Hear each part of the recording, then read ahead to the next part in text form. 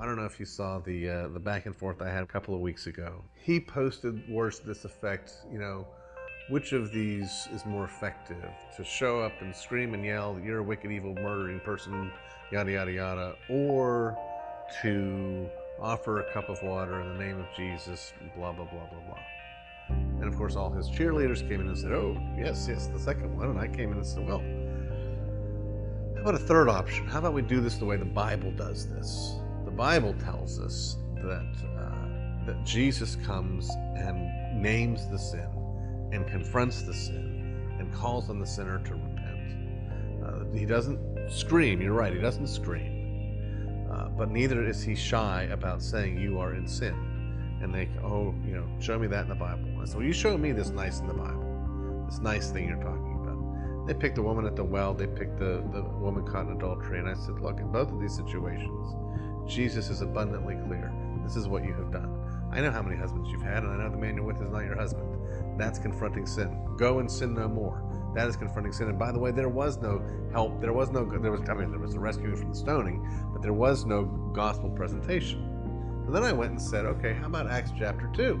The 3,000 come to faith. Because they kept coming back with, our style's working, our style's working. And I said, have you ever seen 3,000 come to faith from your style?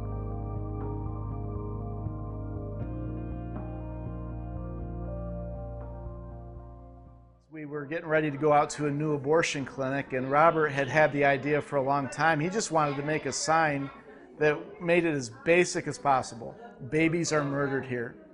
And so we were sitting around our kitchen with a couple dollar piece of poster board and some markers, and my wife and Robert sitting there tracing out the letters and coloring them in. Babies are murdered here. And the next day we went to the clinic and stood out there with that babies are murdered here sign and just saw the impact that it had on passersby and even on the abortionists.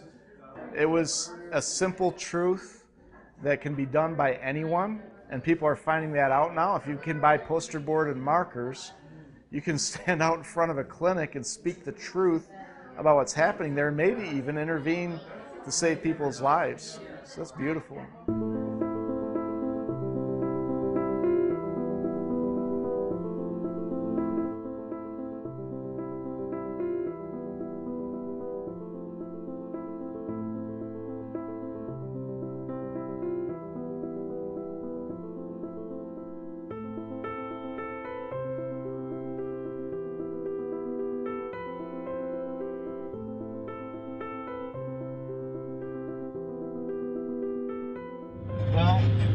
Syracuse is interesting because in 1970 they started doing abortions. Even before Roe versus Wade, New York had more liberal laws regarding abortion, one of the first states in the country to have it. And the Planned Parenthood here in Syracuse was the first Planned Parenthood to start doing abortions. And so, I mean, this is where it started. This is a great place to do abortion clinic ministry or ministry out in front of Planned Parenthood anyway.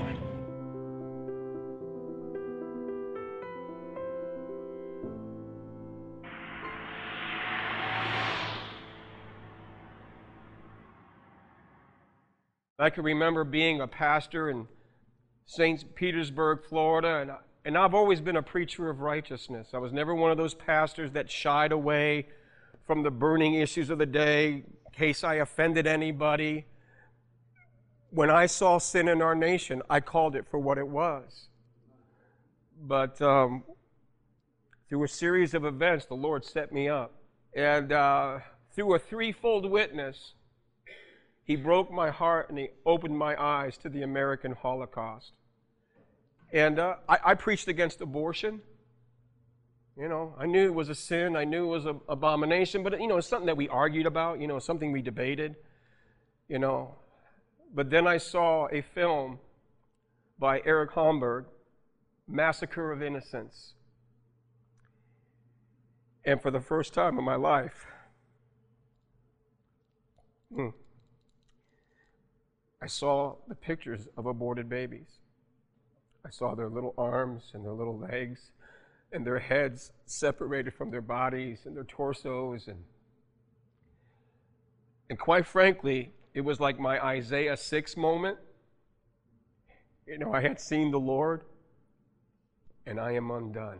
Literally, my life unraveled before my eyes.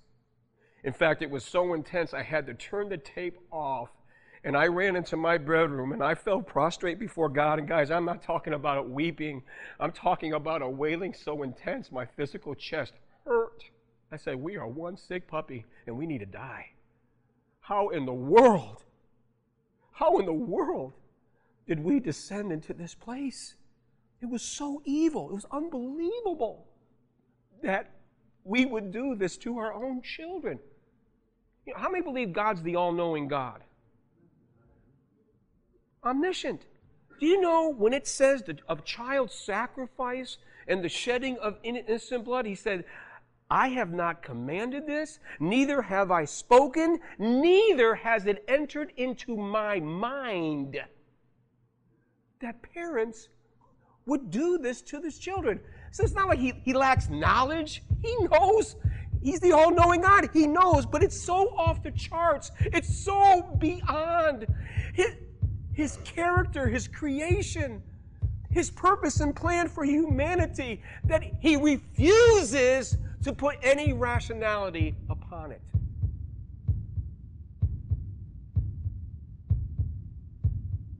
In my judgment, abortion is like the doctrine of hell. Hell is real, the Bible teaches it, and it ought to alter the way we live our lives, the way we make our decisions. But I understand that it is such a real horror that the human mind can't really enter into and think on it directly for very long before the very horror just drives you crazy. Abortion's like that. We can't think about it too long because it is just too ghastly. And yet, our calling is to enter into, to push that boundary, to go into it, and again, Christians don't. We don't because it makes us uncomfortable, it makes us squeamish, it makes us embarrassed, and the honest truth is, it exposes our sin. Romans chapter 1 teaches that all men know that there's a God, that all men suppress that knowledge because we all know that God is displeased with our sin. That reality isn't utterly undone when we become a believer. We still suppress our knowledge of our sin. And so again, we turn abortion into a social issue, a political issue. We turn it into something to talk about occasionally. We turn it into something that we can assuage our consciences by writing checks to the local crisis pregnancy center. That's a good thing to do. But we can't lose sight of the reality of what's going on. We can't allow our consciences, like the conscience of the nation, to become cauterized by the horror of abortion. Back in July, a woman and her mother drove into the clinic, and Brooks pled with them not to kill their baby.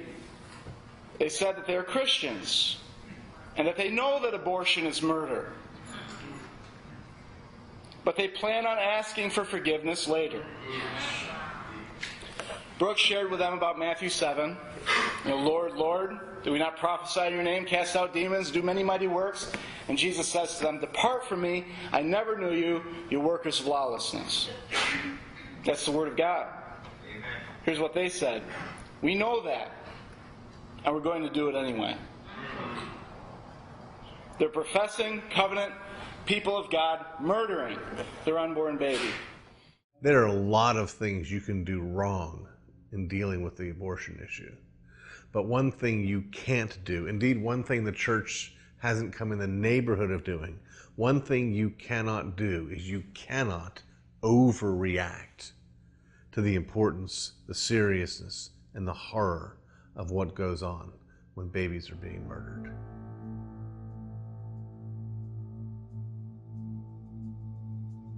What John does is he comes to the mill with genuine concern for the babies and for their moms because he knows they are about to do a genuinely wicked thing.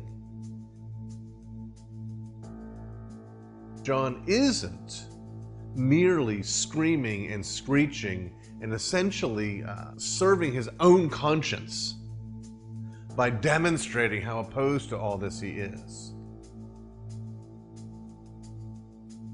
John is there 5 days a week, and John is there, I think, hitting the mark exactly right.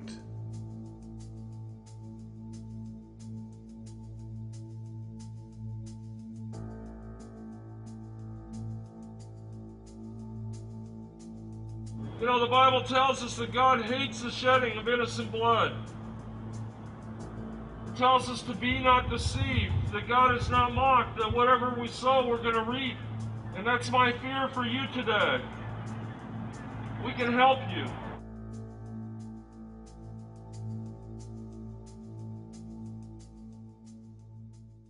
My pastor, Jim Fitzgerald, took me down to there almost 9 years ago to the Orlando Women's Center, and then ended up 2.5 years ago just sitting on the wall there because I really felt a call to be there constantly. I asked God if that's what he wanted me to do, for him to take care of my family and supply, and he's been faithful. For 28 months now, we've been, at the end of every month, the bills are paid. So he is faithful. He's called me to that place, and that's that. I don't know what else to say. He's just been truly faithful. In Leviticus chapter 20, God made this amazing statement. When a nation gives their seed to Moloch, and make no mistake about it, brothers, those death camps, those abortion mills, these are modern day altars of Moloch, altars of Baal. That's the biblical reality. And believe me, that spirit is alive and well. Because what was the lie of Moloch?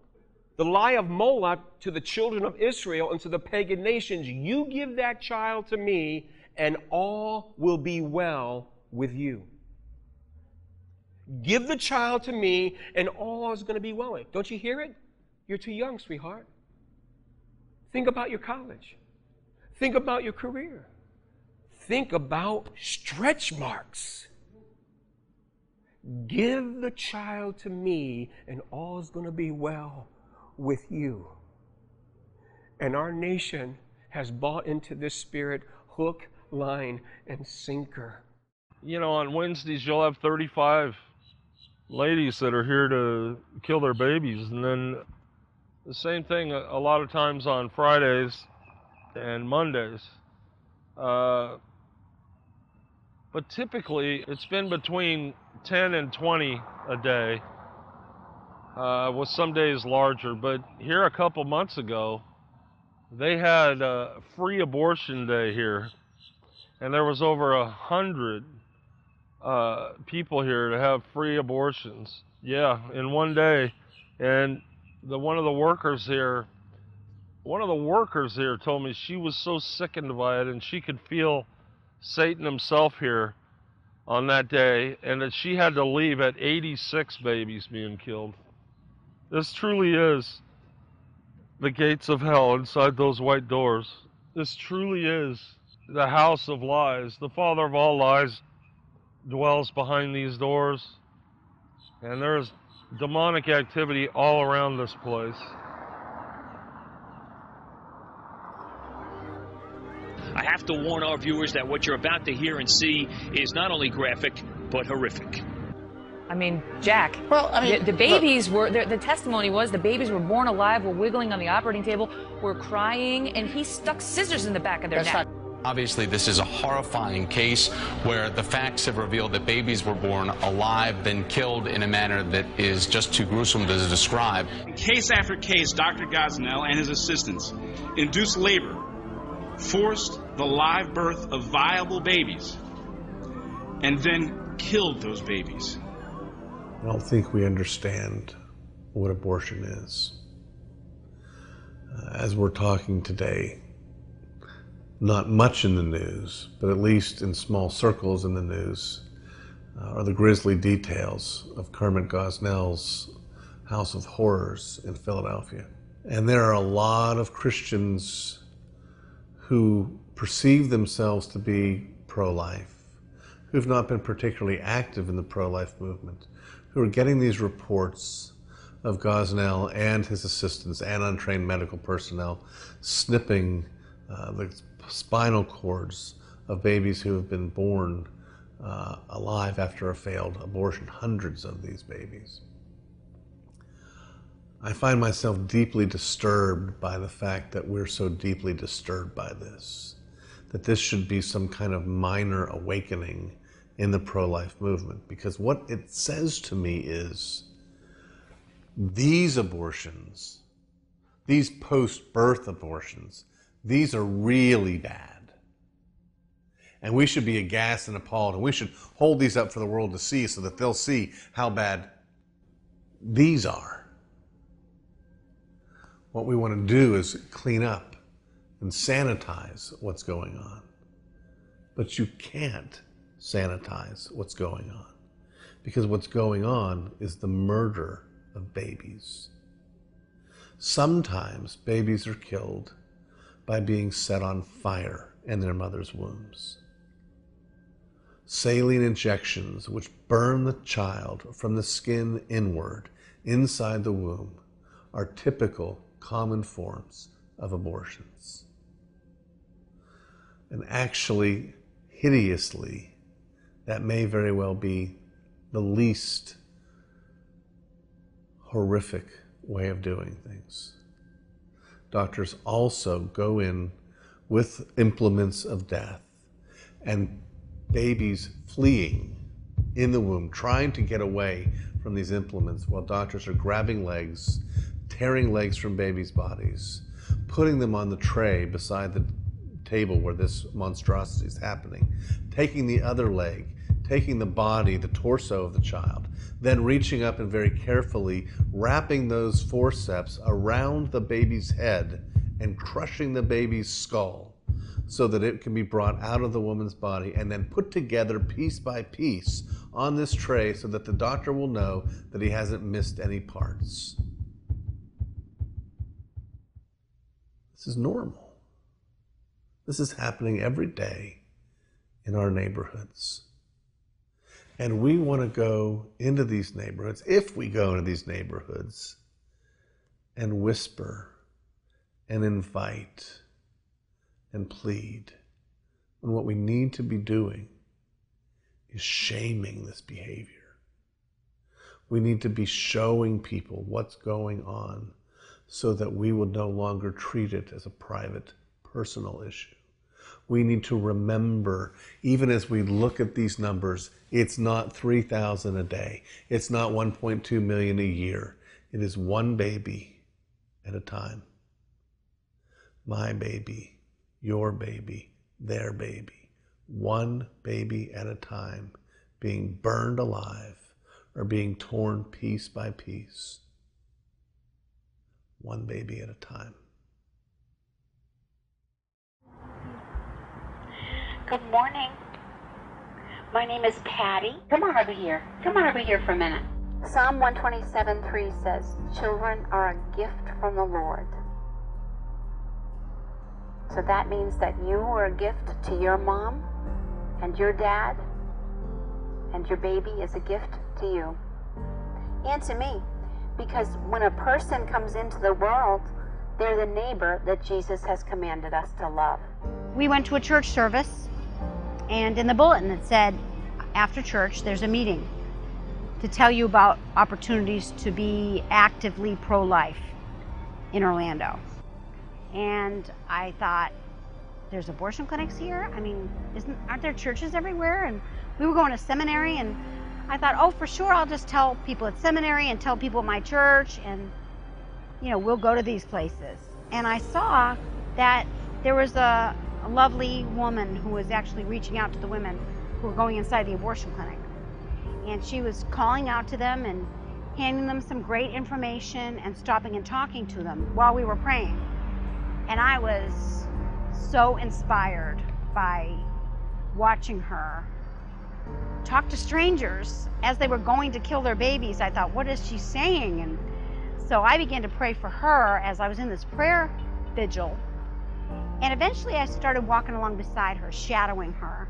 We come in the name of Jesus Christ to do the best we can, to love you, to love your baby, to tell you the truth. Jesus said, I am the way, I am the truth, and I am the life. So we do our best in the name of the one who is the truth to tell the truth. We're going to speak plainly to you and be honest with you, and we hope that you would do the same. And so every week I'd come with her on Saturdays, and I'd stay 5 or 6 hours. We'd come before all the women arrived, and we'd stay till after they had killed their babies and were on their way home. And I learned so much from her, but I was afraid to say anything myself. It took me months. So one day, I found my voice, and I began to talk to the women as they went in. And I'd offer them information and just try to say the things that Mary said. So that was 20 years ago. So that's when I started. I don't need it. So look these guys up on your phone. I don't need it. James Pendergraft, the guy that owns this place, was found guilty of destroying the young lady. I don't give a what you got to say, man. If you don't talk to you, get me along. Take care of her, man. I am taking care of her. That's why she's here. No, sir, you're not taking care of her. You wouldn't take your dog to a vet with this record. Sir, I'm sorry. I'm going to work with you. I'm going to get sticky. One more word. I swear to God on my life. One more. Sir. That's it, mother. Get your goddamn head split. I ain't afraid to go to jail, mother. I don't give a I told you not to speak to me, you son of a and I meant it. I meant it. I f***ing meant it. I am protecting it. You need to get your message from Jason. Get out of my face. Look them up. I don't give a about looking them up. Sir, you need to look them up. You need to mind your own business, what you need to do. This is my business. No, it ain't. Yes, it is. Sorry. One of the worst decisions in my judgment in the early years of the pro-life movement was to draw some sort of sharp line between the guilt of those performing the abortions and the guilt of those securing the abortions.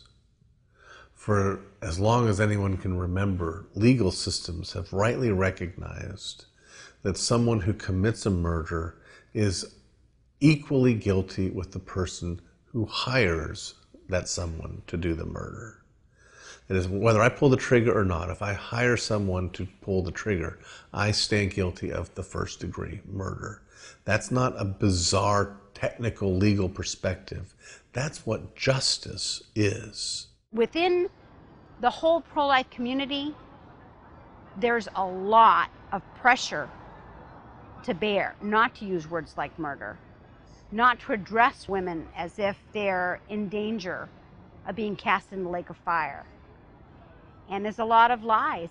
The foundational teachings that I got in the pro-life movement at the beginning was that women are victims. I was actually taught when I first started to minister that you call the women who are going in to murder their babies victims. That abortion has two victims, the baby and the mother. And there were people out there with big graphic signs, and there were people out there that were screaming at the women, telling them they were murderers and they were going to hell and all this kind of stuff. You know, I remember going that first day and just thinking, you know, I don't really know what I think about abortion really at this point in time, but I know that what they're doing is wrong. And these are supposed to be the Christians. This was before 40 Days for Life, so.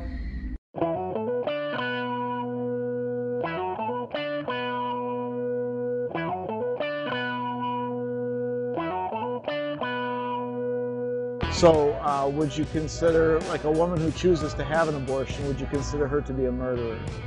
I don't know if I would consider it in those terms. I mean, it's, you know, that's a very harsh, you know, perspective to take from my perspective. You get into tricky situations when you start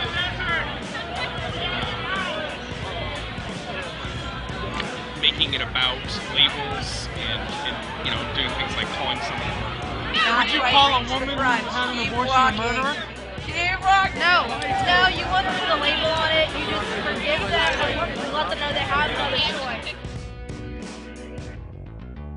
Now, I used to think that people who secured abortions were misled, that they were lied to, that they didn't know. And it's certainly conceivable, though unlikely, but it's conceivable that 40 years ago, at the dawn of Roe v. Wade, that there were people who really did buy into this massive tissue argument.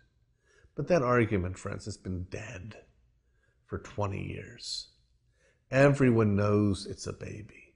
It's now being admitted that it's a baby, even by those who are pro-choice. Publicly in print, admitted, we know it's a baby, but we still ought to be able to kill it. That's, ironically, some welcome honesty. But if you go to the mill and you talk to these women who are on their way in that door, you didn't have to wait for these articles where people are coming out. They knew, when you speak to them, they know what they're doing. Their response, even among those who profess to be Christians, is not, it's just tissue. It's not, it's no big deal. It's, I can be forgiven. I have the right. I know I'm killing my baby. We all know. They know. Which means that this misguided, poor, innocent, pregnant girl is a myth.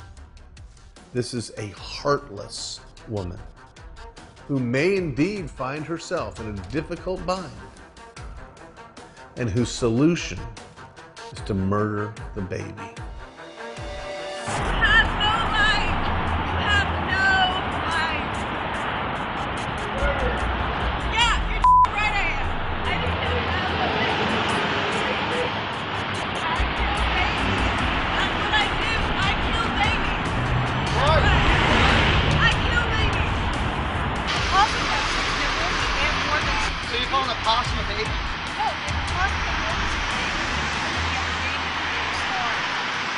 That endorses murdering the unborn because of your little possum assessment?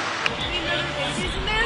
Yeah. Why don't you do something better with your time than protest stupid To cry out for the Why not that? To cry out for the baby. Do some community service with some stupid You're dumb You're all stupid as We're here to speak out for them, man. It ain't the first one I done killed him on. Let them line up. Line up. There's only one word for abortion, it's murder. Abortion, in every instance, is the premeditated taking of an innocent human being's life with malice of forethought.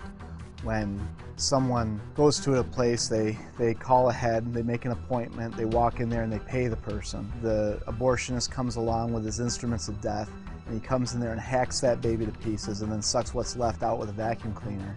I really don't know what you call it. It's murder because you're ending life.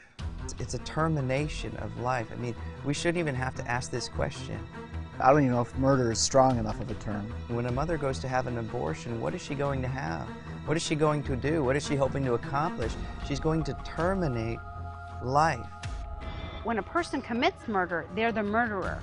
Murder came out of their heart, and when they actually commit the murder, they're the guilty one. The person who's murdered is the victim. Murder and lust come out of the heart. The heart of the problem is the problem of the heart. God needs to give us all a new heart.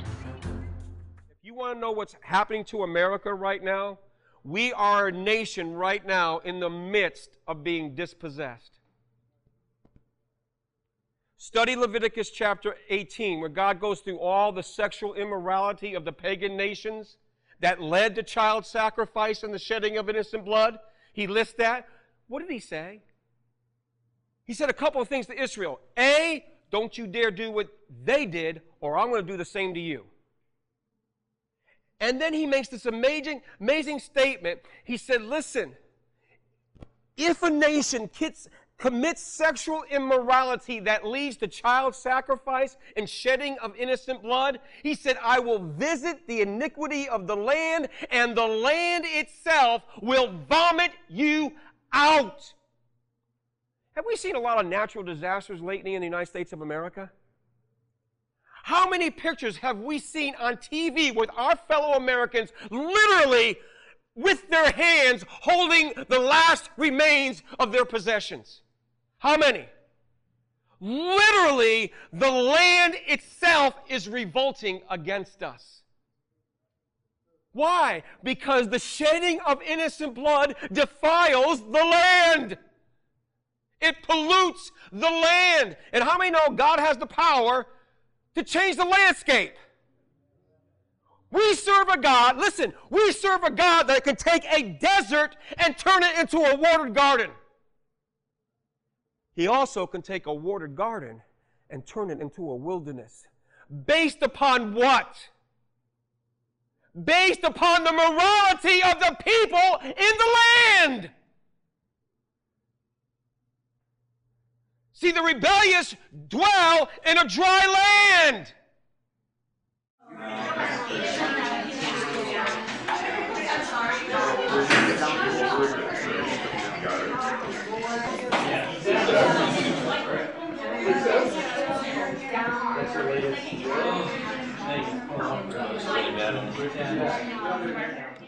We've gotten a lot of signs made, which is really good.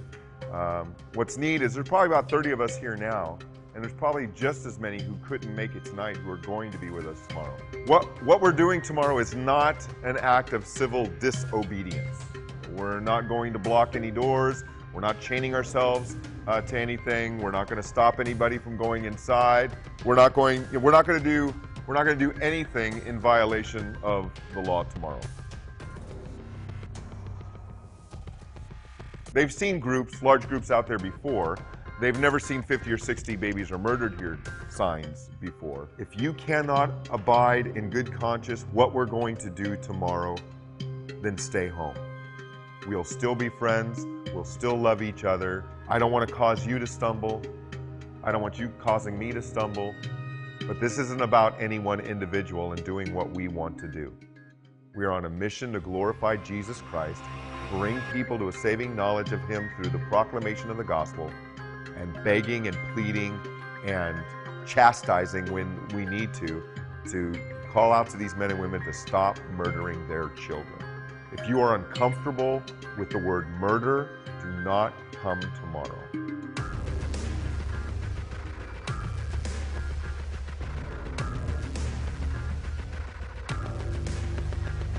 All of these people are out here today to try to stop the murder of unborn children at this abortion mill.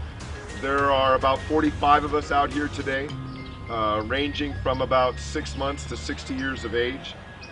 People have come as far away as Syracuse, New York, Fresno, California, Los Angeles County, Orange County, Ventura County, San Bernardino County, Riverside County, all with the common bond and unity and faith in the Lord Jesus Christ and a desire to see abortion abolished, not only in the United States but around the world.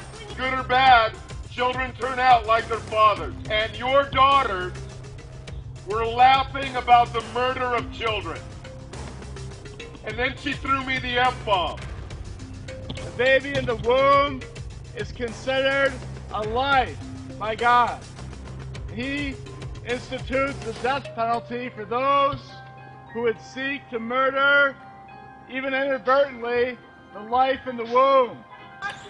Abortion is murder. It is the premeditated taking of another human being's life with malice aforethought.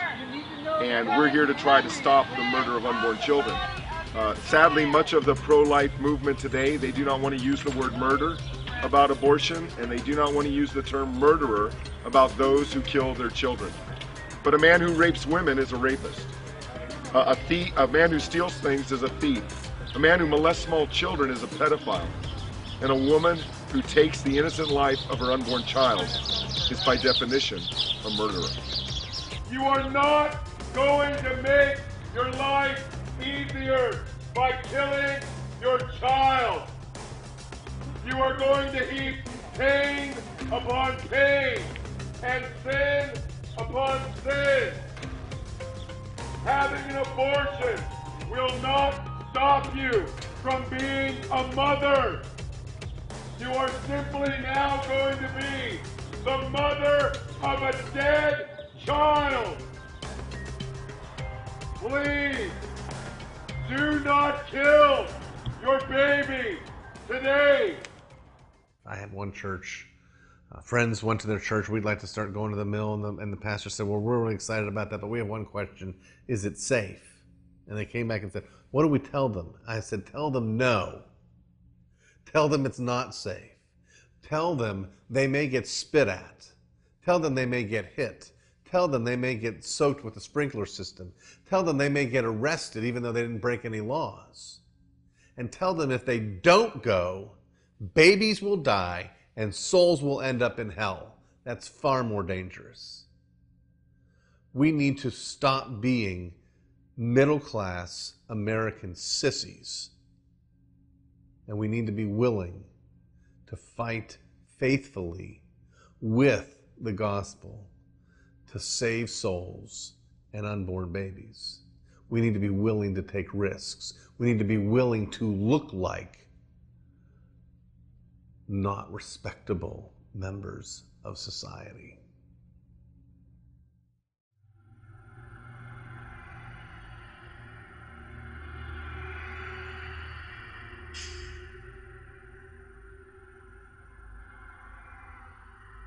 This abortion in and of itself is a curse on our nation. It is a judgment.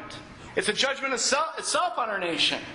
God has put on us a blindness and a stupidity where we don't even step up and speak out against this.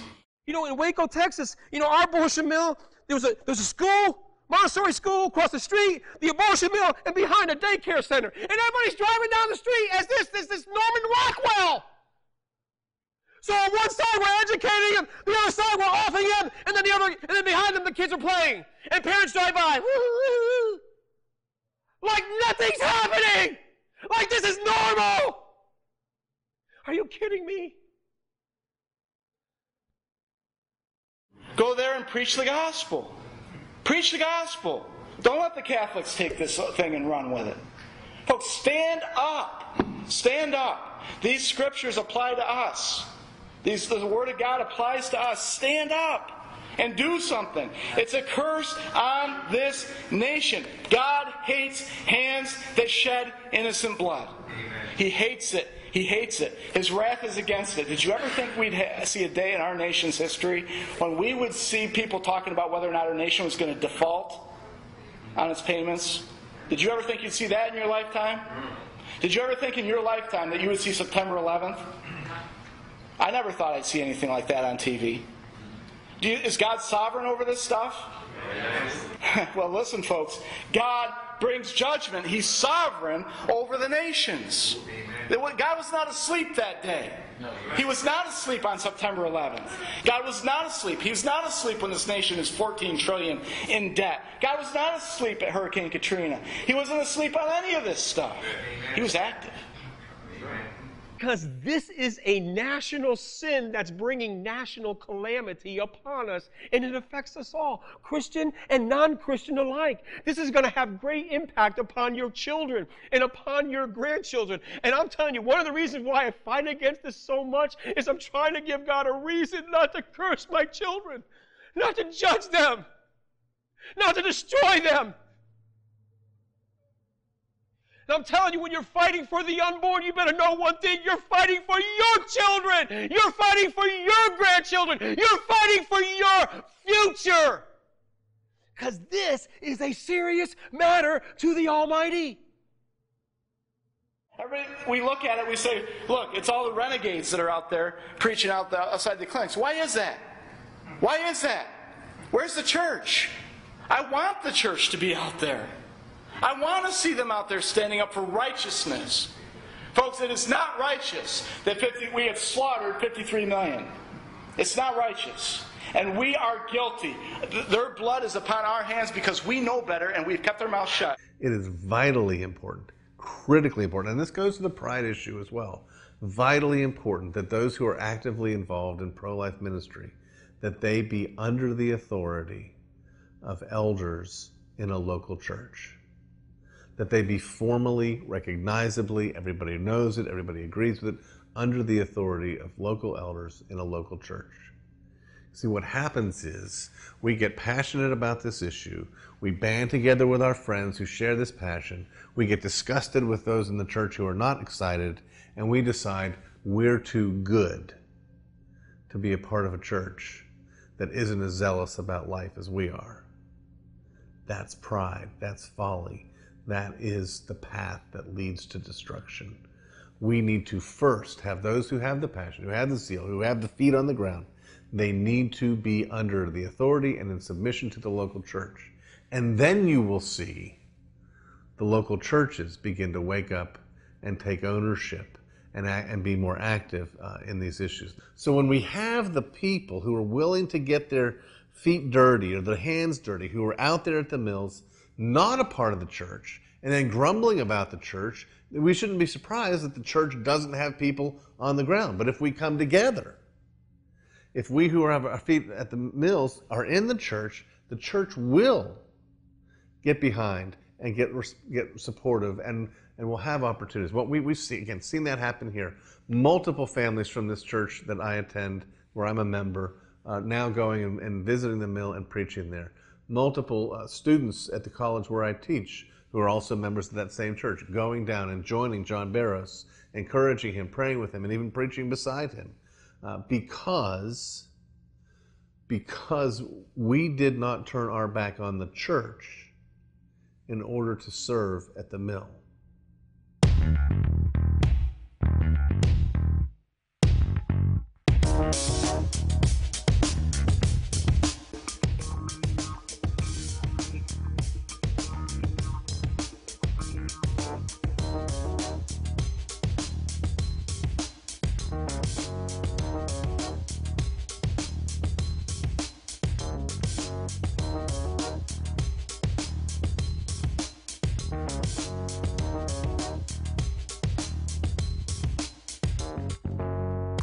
Early, it's about 2:30 or so. It's about 2:30, 10 minutes to 3, and they left.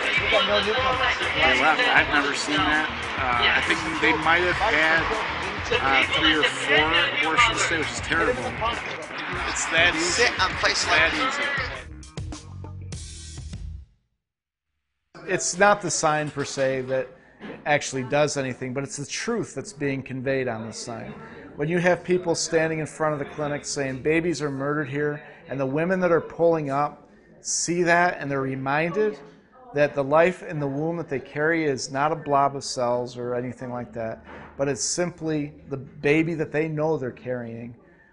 Their conscience has been, in many cases, been pricked, and they've turned from the murder that they're planning on committing. They realize they're not a woman with a body, but a mother with a baby. And that's beautiful. Now, can Jesus atone for this sin? For all those who repent and turn to him, most assuredly he can. Doesn't change what happened. Doesn't change the nature of the crime. It doesn't even change what would happen with a just legal system. But it does change the eternity of the person who commits the sin. It's a mistake to think that because Jesus can forgive this, it's not a big deal. And it's a mistake to think that it's such a big deal that Jesus can't forgive it. If you are in Christ, and this is in your past, and you've repented of your sin, and you've placed your faith in Christ, know this: Jesus Christ has fully satisfied the wrath of God on your account.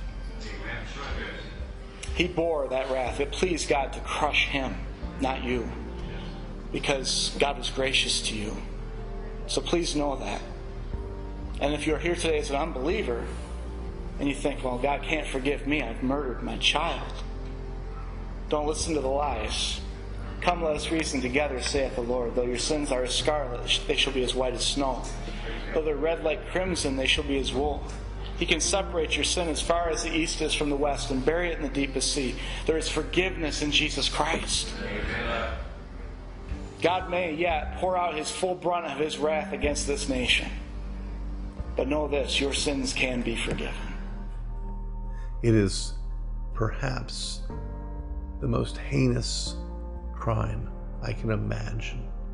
It is the most against nature thing I can imagine for a woman who's been gifted by God and called by God to nurture and to protect her children, to instead turn around and murder that child. It is not just an ordinary murder. When we commit an ordinary murder, the other person can fight back. When we commit an ordinary murder, it's not the very fruit of our own bodies. It's a wicked, wicked, vile thing, and we need to say so without diminishing the depth and the scope and the power of the grace of God in Jesus Christ. Amanda was a girl that came here, and she sat on that chair in the front of the building here and cursed me up one side and down the other, screaming and yelling all day long. A lot of people would sense that as somebody that's really evil and mean and all of that, but it was actually a defense thing, because Amanda, after God's word worked through her heart, stopped, changed her mind and left, and she just had her baby, I think 3 weeks ago. That's my baby. I gave her $10 the other day and she said, "That's child support, John." Because she chose life. He was trying so hard to talk to me. I was not trying to hear anything he had to say. I was like, bump you, the horse you rode in on, and the carrier that was carrying everything with it. I was not trying to hear it. That was the craziest day. Here you are cursing and swearing at me, and I'm talking to your mother on the phone, and then you choose life. I'll never forget that as long as I live. Well, I came back right when I first had him. I was waiting to speak to one of his friends, let him know I had the baby, you know. And then as soon as they released us from the hospital, I came straight down here. I was like, "John, I had the baby." I wanted him to see what he saved. Thank you, huh?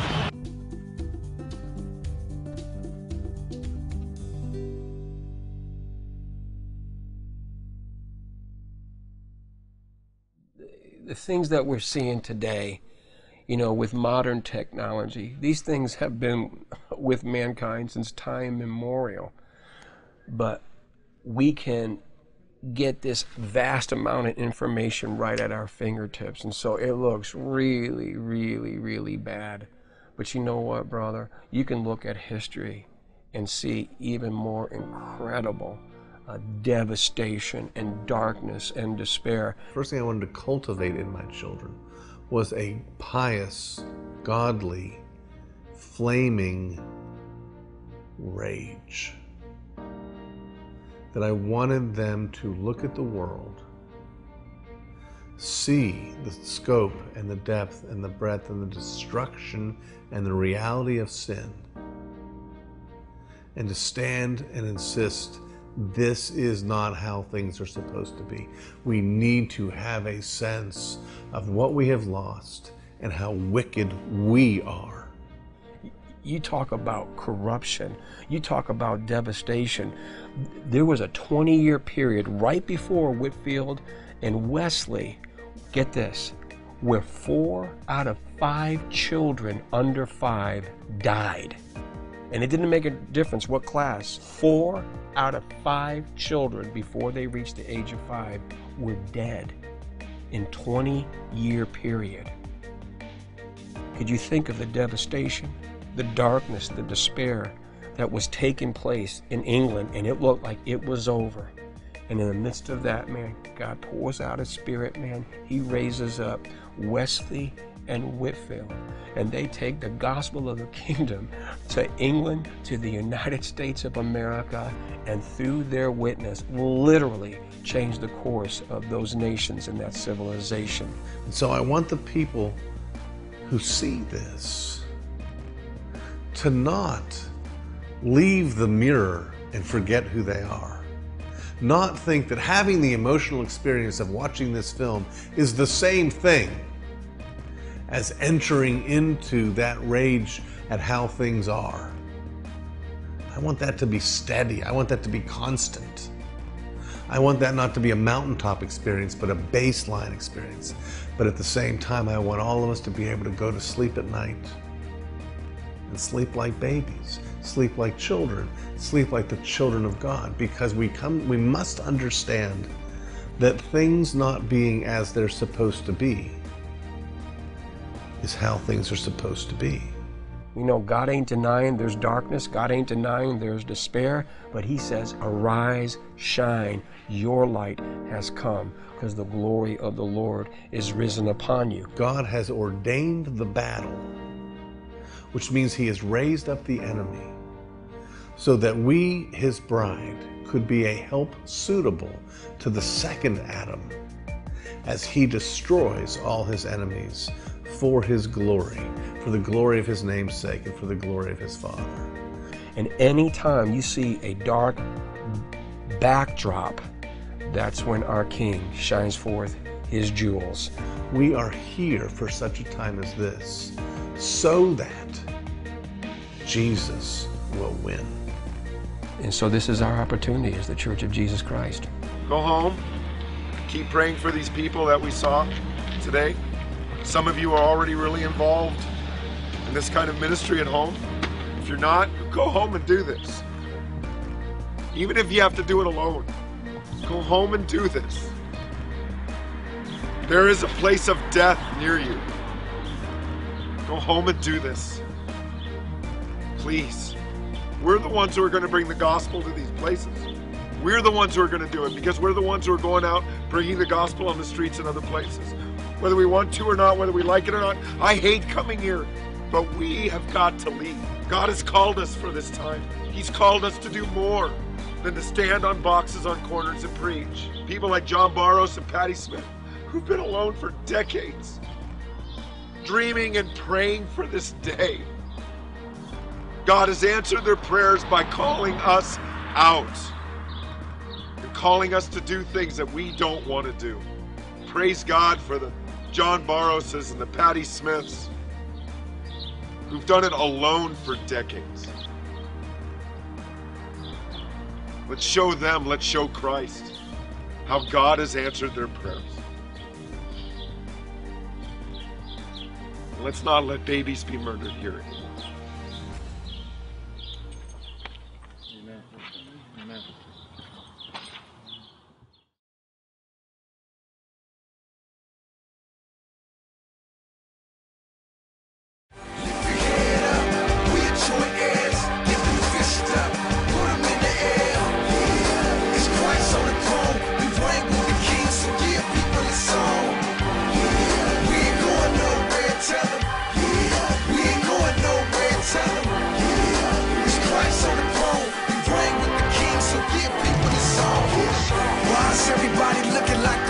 Walking around with your head down, drop shoulders. See the rich getting richer and the poor poorer. Never mind that, cause the word speaks for us. See, we more than conquerors, we overcame the world. All cause of Christ-like, but you can't tell. Can't see, we complete in him. He's the head of all power, that means everything's ours. Go ahead, live it up, get high, get drunk. You can call it having fun. Something crazy. Most of these women walking the building, blessing you out. Everybody serving their own God until the end. But every knee shall bow, every tongue will confess Christ is Lord. Done deal. They don't see it now, so they gon' mock us. Tell us that we crazy, but it won't stop us. Bless your love, bless you, no matter the cost. You exchange you for your soul, look, you're so lost. Wish you can